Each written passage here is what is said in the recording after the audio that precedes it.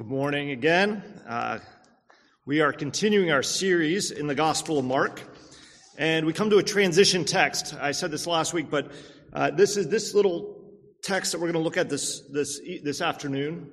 I said afternoon? I don't remember. Anyway, this little text that we're looking at this afternoon is a transition from Jesus' final sort of public ministry where he was in the temple speaking to the crowds, being confronted by various peoples. He's now moving towards the cross, and he's going to go back with his disciples. He'll teach them on the Mount of Olives. He'll go into the upper room. But before he gets there, he stops. He takes a seat. And he's in the temple, and he's moving out to the outer courts, the court of the women, and he sits down, and he watches as people bring their offerings to the Lord. And so with that, let's turn to our text. We're looking at the Gospel of Mark, chapter 12. We're just going to look at a few verses 41 to 44. Mark 12, 41 to 44. Hear God's word. And he sat down opposite the treasury and watched the people putting money into the offering box. Many rich people put in large sums. And a poor widow came and put in 2 small copper coins, which make a penny. And he called his disciples and said to them, "Truly I say to you, this poor widow has put in more than all those who are contributing to the offering box. For they all contributed out of their abundance, but she, out of her poverty, has put in everything she had, all she had to live on." The word of the Lord. Let's pray.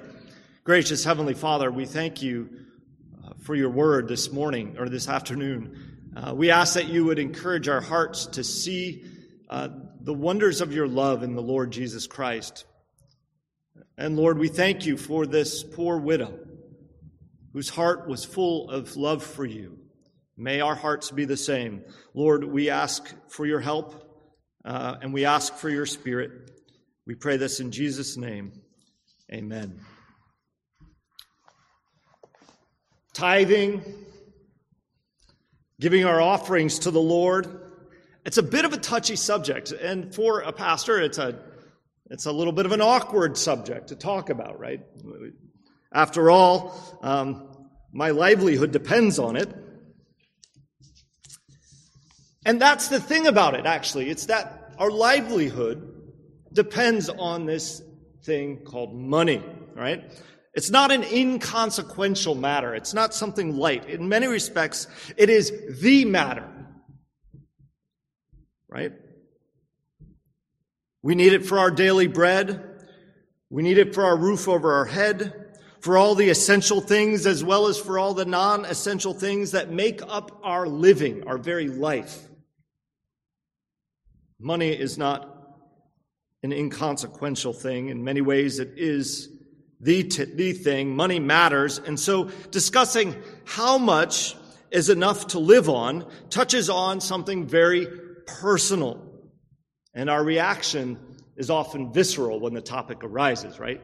We have visceral responses when somebody asks for money or we talk about how much money somebody makes or how people live with their money. All of a sudden, all sorts of feelings come up.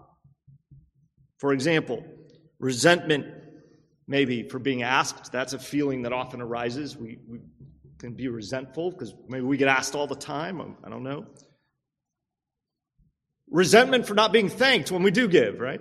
That's another visceral response. Guilt about how little we give. Pride, another response of feeling puffed up about how much we give. Wariness and uncertainty about how money's being used, right? In a church setting, that's a really significant thing. Like, well, I'm giving, now what are you doing with it? Anxiety. Well, if I give this much, will I have enough left to live on? If I give a large amount, what will happen to my own life, my own livelihood? Sorrow and embarrassment that indeed we have nothing, and in fact we need help ourselves. See, all the visceral responses when this topic of money comes up, right? It's a touchy subject. There's no two ways around it.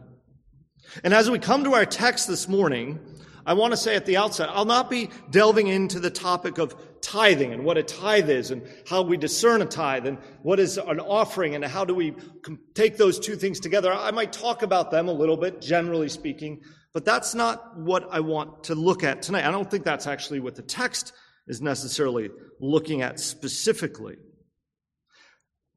But this text has major implications for how we think about money and giving that are more fundamental. In fact, how we think about money is at the very heart of this text.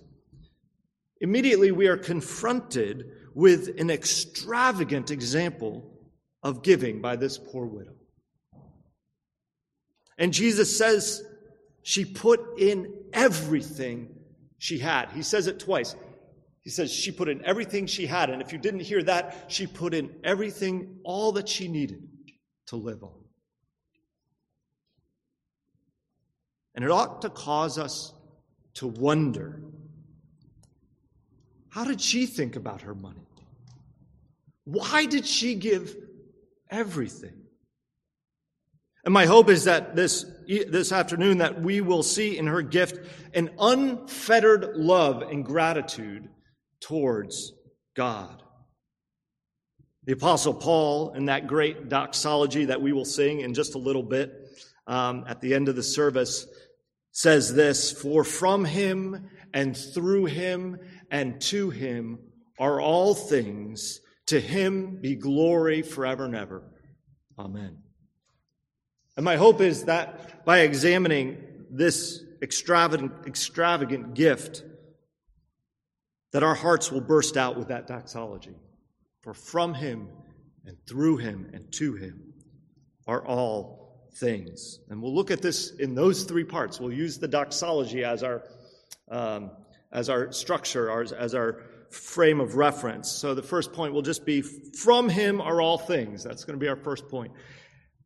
Our second point is going to be the third part. It's going to be, to him are all things. And then I want to follow it, the last point, to be, through him are all things. So those are going to be the 3 points. A little out of order, so I just apologize at the outset. But first, from him are all things. Jesus and his disciples have left the inner courts of the temple where they had most recently warned the crowds to beware of the scribes. We looked at this last week. And it must have been quite a shocking teaching, right? It's the last public teaching of Jesus. He goes and he says, beware the scribes, because the scribes, after all, were the ones to whom everyone looked to for answers. And they were the ones who set an example of what it meant to be a faithful Jew, to follow the law. This is who the scribes were. And here's Jesus saying, beware the scribes. Must have been a shocking thing. And you'll also remember from last week that in his warning against the scribes, Jesus particularly mentioned their mistreatment of widows. And I said that I would be looking at it this week. But in verse 40, the verse that precedes our text here, in verse 40, the very previous verse, Jesus says, beware the scribes, that was a little earlier, but he says, who devour widows' houses. What an indictment that is. I mentioned last week that to devour a widow's house meant that they took advantage of the widow's hospitality and generosity. And why was it such a big deal? Well, a widow was poor by definition, right? They lost their means of taking care of themselves, so they were poor, and here the scribes were taking advantage of them. Now, I think it's important to note the scribes themselves were not particularly rich. In fact, in the first century Jewish world, they lived on the subsidies provided for them by the people. So they were not permitted to charge people for their teaching. Yeah, you go to your local college and you want to sign up for a course, and they say, well, that per credit cost is going to be X amount of dollars. The scribes weren't allowed to do that. So the leaders would encourage the people to give generously to subsidize their work as a scribe. Now, of course, there's nothing wrong with that model, but Jesus is saying that the scribes took advantage of widows in particular. And what I find interesting is Jesus doesn't say, and the scribes take advantage of widows. What does he say? He says, they devour widows' houses. Devour. In other words, they hungrily and greedily ate up what little the widows had to offer. Greed. Greed was at the heart of this sin of the scribes. And what is greed, right? Because we're dealing with a text about money here, and we have to define what greed is. Greed is the belief that we deserve whatever it is that we want. And we deserve more than whatever share we have, right? This is greed. But why did the scribes feel they deserved to take from the widows, to sponge up their goods? Why did they think it was justified to take advantage of the generosity of these poor women? Now, we aren't told, we aren't given a reason, but maybe they believed that they were the source of life for the widows themselves, right? Well, I offer something, they ought to give it to me in turn. They believe that their teaching, their example, their very person and position in society made them worthy of the life and livelihood of these poor widows. Let me put it more explicitly than that. They believed they were like gods to the widows. The widows existed to serve them. So whatever the widows had belonged to them. And really, this is actually at the heart of greed. It's the idea that we deserve more than others, that we are owed more, that to take whatever is in front of us is justified because we believe that we are like God in some way. This, of course, justified Adam and Eve, right? They had all the wonders of the garden, right? They could eat of any tree in the garden. It was theirs, the wondrous bounty of God. And yet there was one tree that the Lord said, you're not allowed to take of the tree of the knowledge of good and evil. That's the only thing. And what did they say? Oh, I want that one. I want to be like God. They had everything. I think sometimes we're more subtle than saying, I'm greedy, I want to be like God. Like, I don't think any of us go around saying that sort of thing. But we say other things. I've worked hard in this life. And it's a dog-eat-dog world. And if you don't take care of things for yourself and your family, who's going to give it to you? You got to go out and grab it. Anyway, that's what everyone else is doing, right? We may be really mercenary in that way. Kids are incredibly straightforward with greed, right? Especially little ones. You get a toy, you put it in the room, one kid grabs it, they could have like 50 other toys on the other side of the room. What do? They just crawl over, grab that toy, and if they are able to speak, they say, that's mine. It doesn't matter who belongs to. That's their initial response. That's mine. It's like might makes right in the world of little babies. As they get a little older, children add some subtlety to their greed, right? I had it first. I had it first, or I don't have it, so he's not sharing, she's not sharing, right? It's like all of a sudden we're going to shift the blame of greed to the other person. Or another favorite line is, it's not fair, right? As they get even older yet, they do other things, kids. They run to be first in line. It's like, if I'm faster, I'm first. Right? It's just another form of greed. They complain about how their friends have more than they do, right? That's very typical. Or they have jealous thoughts, or they get pouty when they don't get what they want. And then when you get to adults, honestly, it's not any different. We just are better at rationalization and justification. We just make more complex rationales for our greed. But by the end of the day, we're still saying the same thing. It's not fair. I deserve. It's mine.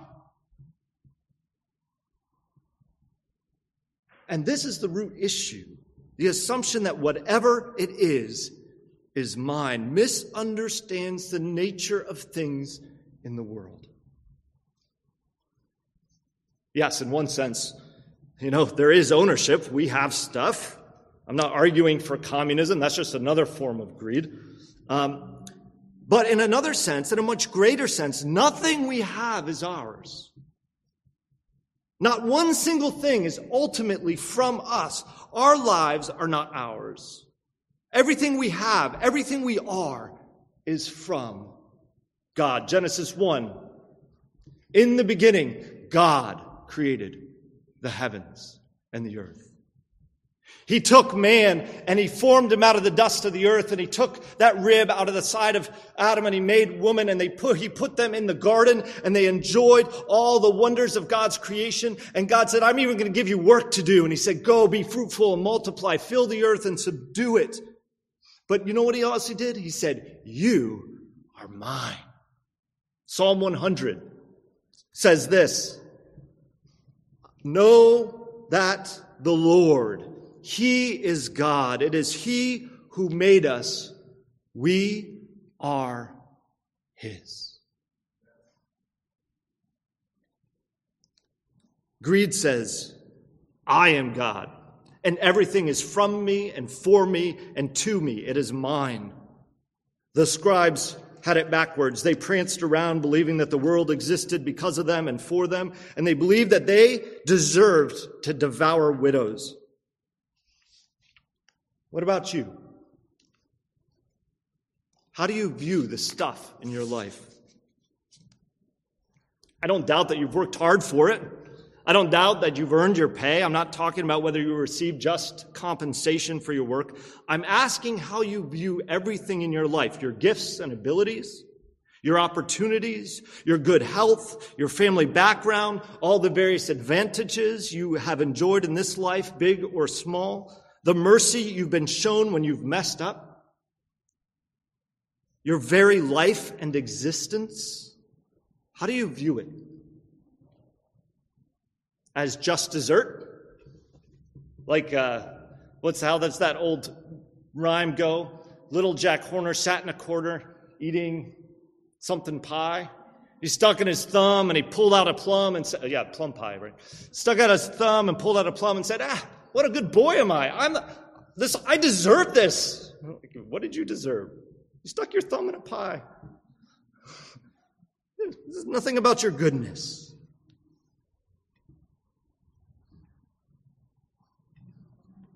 Everything we have, everything we are, is from God.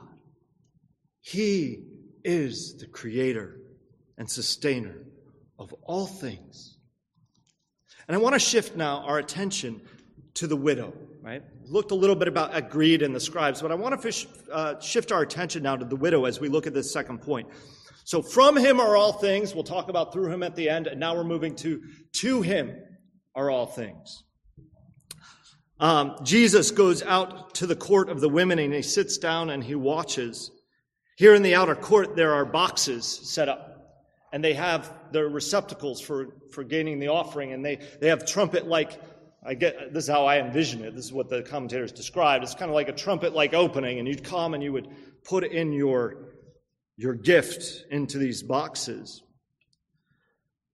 People would come and go, and the offering would, of course, be used for all sorts of things in the temple and for the welfare of the priests and the Levites. Now, the text tells us that many rich people came, and they put in large sums. You can kind of picture them with their money bags or however they did it, and putting them down that tube and into the coffer. But then a poor widow came. And she took 2 small copper coins.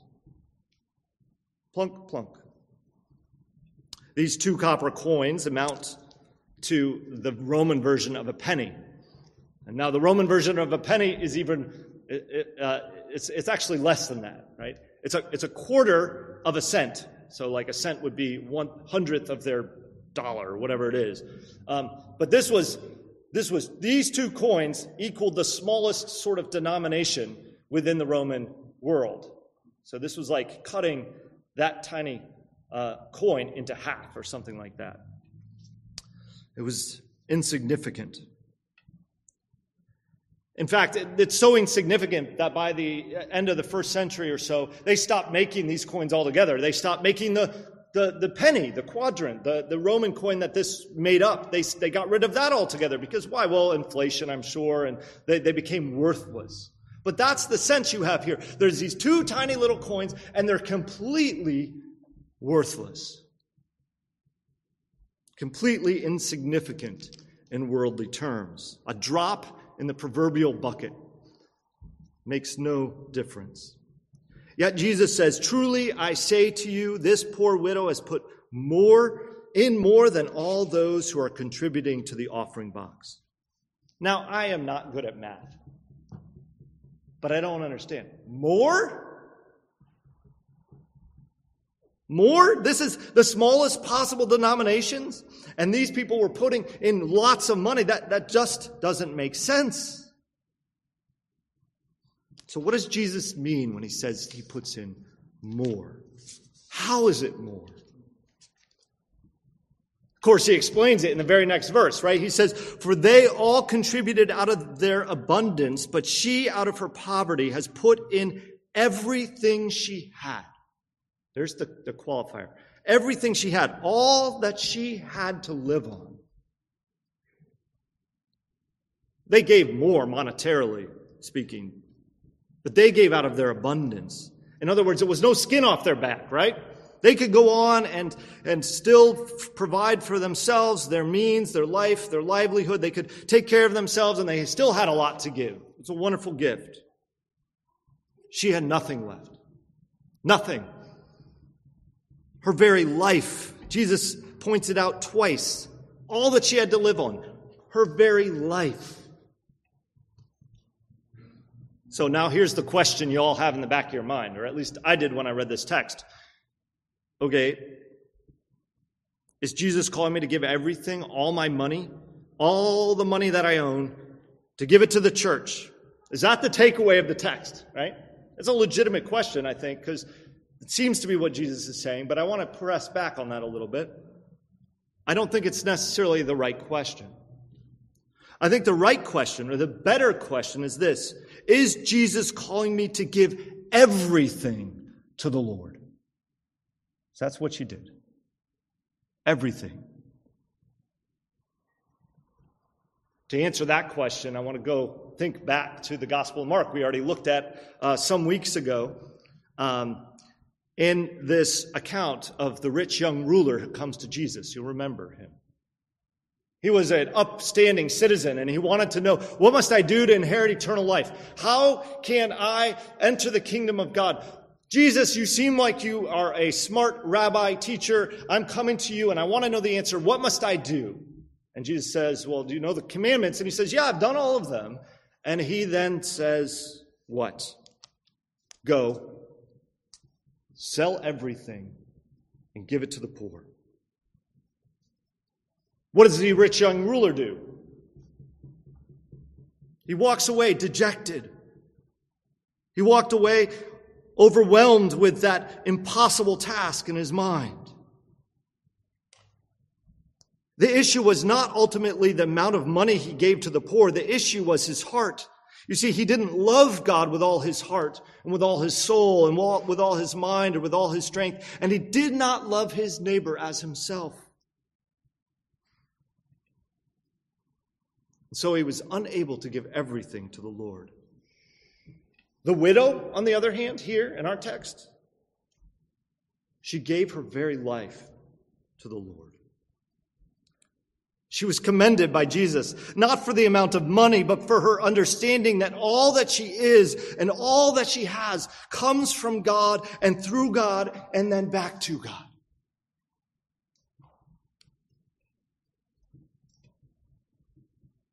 What did Paul mean when he said all things are to God? It means that not only is everything created by him and sustained by him, but it means that God is the one to whom all things are due. Everything we have, our entire life. The poor widow understood that her very life was in the Lord's hands, and she understood the precariousness, that's a word, precariousness of life, didn't she?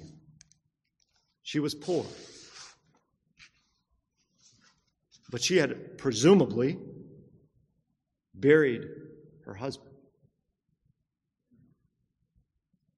She understood that life was precious and was gone in an instant. She understood all of those things. And that could have driven her to say, God, why would I give you anything? You've taken everything from me. She could have been embittered, right? She could have said, I deserve more than this life. Not so this widow. We aren't told what prompted her to drop her last 2 bits into the coffer. Maybe she woke up overwhelmed by God's preserving grace to her. Maybe she saw the consolation of Israel in the person of Jesus. Maybe the news of Jesus' coming was so great that she said, praise the Lord, and she gave her last 2 bits. Maybe she simply was consumed with love for God and love for others that she lost sight of herself. We don't know.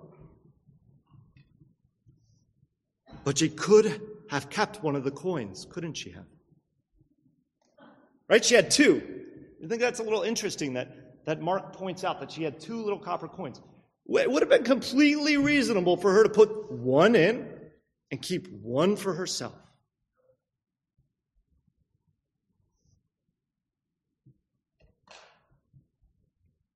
But she didn't. Why? Why didn't she? Because she was grateful to God, because she trusted that the Lord would provide, because she loved God, because she understood that all that she was, all that she had was from God, that her life was held in His hands, and that He was her Savior and her sustainer, that all things were from Him and through Him and to Him. Friends, what is your chief end? Presbyterians far and wide will say our chief end is to glorify God and enjoy Him forever. What does that mean? It means that we hold nothing back of ourselves. This widow held nothing back. She gave her very life. Jesus in Mark chapter 8 says this, if anyone would come after me, let him deny himself and take up his cross and follow me. For whoever would save his life will lose it. But whoever loses his life for my sake and the gospel's will save it. For what does it profit a man to gain the whole world and forfeit his soul? Friends, is Jesus calling you to give everything to the Lord? Yes. He's calling you to give your very life to Him, all of you. That includes your stuff and your money. And there's a much larger discussion to be had about tithing and offerings and what it looks like to give sacrificially. But at the heart of Jesus' teaching here is something much more substantial than a specific amount to give. It is that everything that we have is for Him, all of ourselves. Money given to the church, to missionaries, and money kept to feed and clothe ourselves, and money that we've just used for whatever, all of it, whatever use we have, is ultimately with the aim to glorify God. That's our call, to give our life to the Lord. But I want to look closely at this last idea here. All things are through Him, right? And I save this for the last because what this idea is, what it gets at, is the idea of providence. What is providence? Well, providence is that doctrine that says God upholds and sustains all things, that He provides our daily bread, right? In the Lord's Prayer, you say, give us this day our daily bread. Right? That's providence, that we go to the Lord, the sustainer of life. It's in some ways a very basic statement that reminds us that God upholds us and sustains us and provides for us all that we need, that we have confidence that the sovereign God of heaven and earth holds us in His arms.